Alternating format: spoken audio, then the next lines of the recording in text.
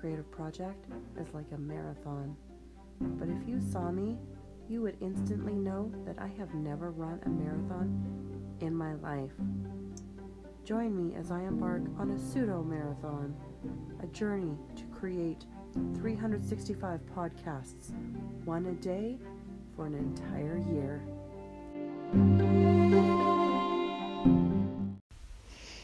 Good evening.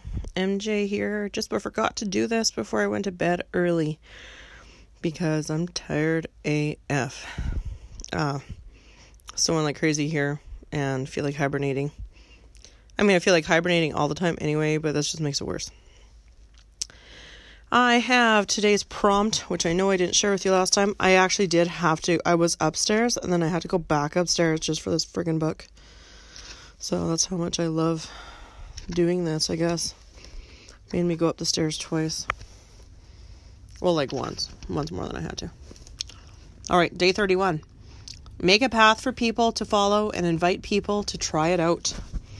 That sounds super podcasty. I'm going to get all over that.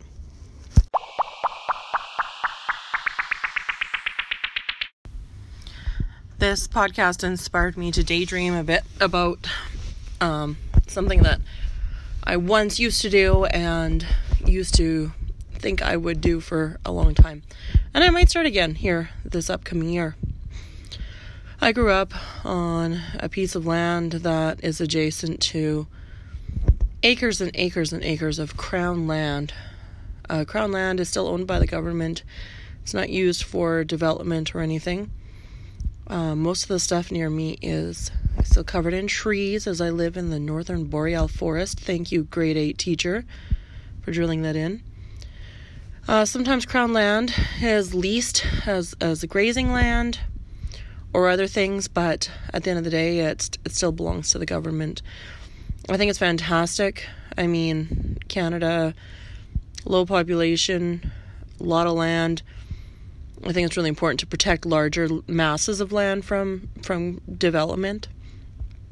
Development that interferes with nature. You see what has happened in places like the United Kingdom where they began to clear cut huge forests and how it altered the climate and the topography and all those things. So I think it's super valuable.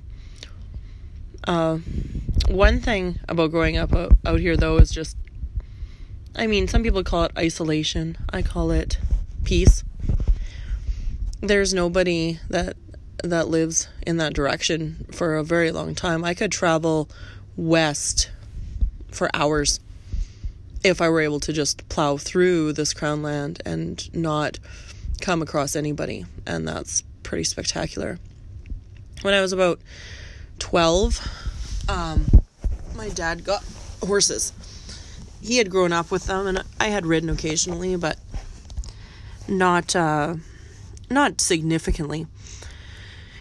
However, we got a few, and we started riding, and I really took to it.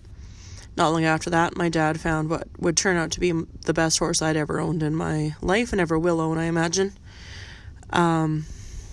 So she, her and I and my dad, and on whatever doorknob he was riding, would travel on these this Crown land for miles. We'd go out for a trail ride. We wouldn't come across any ATVs or people. The only thing we had to watch for was in the fall and winter to make sure we were visible in case there were hunters out there. But even then, it wasn't hugely likely. It was just a smart precaution. So a lot of the land, interestingly enough, does have paths swathed through it, like through the forest. So this is when they did the surveying of the land ages and ages ago. They cut big straight lines through it, and then they pretty much left it. Like, that's how they surveyed the land and mapped it, and they've left it. I think once in a while maybe they go to clear it up, but not very often.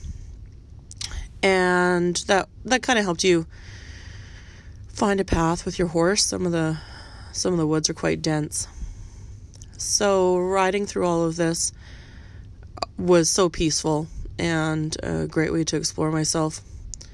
if you listen to, I don't know, it's maybe episode 2 where I bust open my hoo-ha, it was on these trails that I was given a second split there.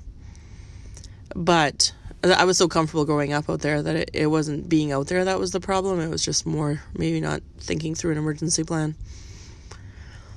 At some point, my dad, he'd become busy, but even if he wasn't, I had a friend who was my age who lived nearby, and she would bring her horse over, and we would ride back there and just go. And, we knew a lot of those trails like the back of our hands. I began to dream of, when I became older, setting up a trail riding business or something out here, because it's so natural, barely touched, and that's quite the experience. You see a lot of trails that trail riding is set up, or even just any nature areas, are so pounded down by visitors. And that was something I once dreamed about. But, as you get older, and you hit that age in your life where you start to realize what the word liability means, and insurance and all that, I began to realize that wasn't really a realistic goal. Plus, there's an expense in making sure you have enough horses that are capable of tolerating new riders and all that, and too big of a scope for me, to be honest. But I did imagine making a path for people to follow, like they could even bring their own horses, or, you'd flag it, mark it, and even though it's crown land, as long as you don't disturb it, it's available for recreational use, and that's all it would be. I guess if I opened a business and rode on it on purpose, maybe that would become commercial use, so I don't know. See, being an adult kind of sucks. Takes the wind out of your sails. When I got a little older, I didn't go back there as much, but I tried. And I remember riding out there in the deep snow one time, because the snow still falls quite deep on the cut lines, and the horse I was riding, we were just foolishly galloping down the cut line, and the horse did a somersault, and I face planted into the snow. I was okay, but it was a sign, though, that the trails were changing. Even in a short amount of time between the weather and them continuing to be untouched, we'd have large areas of overgrowth, a lot of windfall, because the forest was reaching that age where the wind would knock over the dead trees. Even when I was younger, there were paths that we never went down because, especially my friend and I, we'd try to explore, and we'd find areas where we just could not get through unless we had a chainsaw or something. So we would find other ways. I imagine if I went out there now that I would barely be able to find a path. I remember this one particularly twisty kind of path that followed a little ravine, not a straight cut line. And the last time I was up there was at least 5 years ago, and it was beginning to grow over. So I wonder if I could even find it again. At some point, the trails were freshened up a little bit because they did a gigantic seismic exploration through the Crown Land just to see if they could find oil or gas under any of it. And actually, the nice part was that they freshened up some of the trails for us.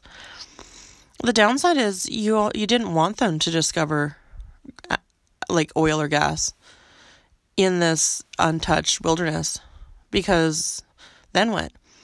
They have to build roads to some of it, and I think it would really destroy it. So who knows? Maybe one day I'll make a path out there for others to follow on foot, on quad, on horseback. But for now, you just followed the path I made with my words.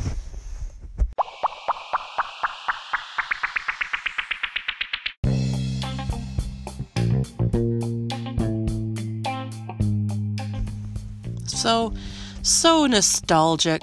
Thank you, MJ, for that little ditty about following paths. I still think I'm going to have to do some sort of category thing where it's like, oh, is this a nostalgic episode? Is this a ranting episode? Is this a silly episode? Like, I'm gonna apologize for the one last night. It was a little out of hand. On another note, I was so happy because I got a notification from Amazon that my microphone came in.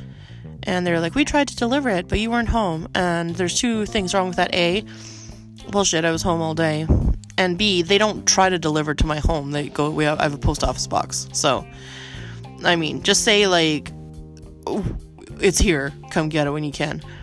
The roads are too bad for me to go get it today, but hopefully Monday. And then we can have some better sound quality. All right. Oh, I gotta read tomorrow's prompt. I almost forgot. That actually has been helpful for the most part, so I probably should keep doing it. So tomorrow would be day 32. Day 32, make something ephemeral. Oh God. Can you create something using a material that will dissipate quickly, like soap bubbles, smoke, butter on a griddle, or cream and coffee? Like, oh Jesus. I find like I'm not chickening out. I'm just gonna come across, I'm already on that's day 32. It's like, really? Anyway, so be it. See you tomorrow. Follow me on Twitter at 50geeksfreed. Good night.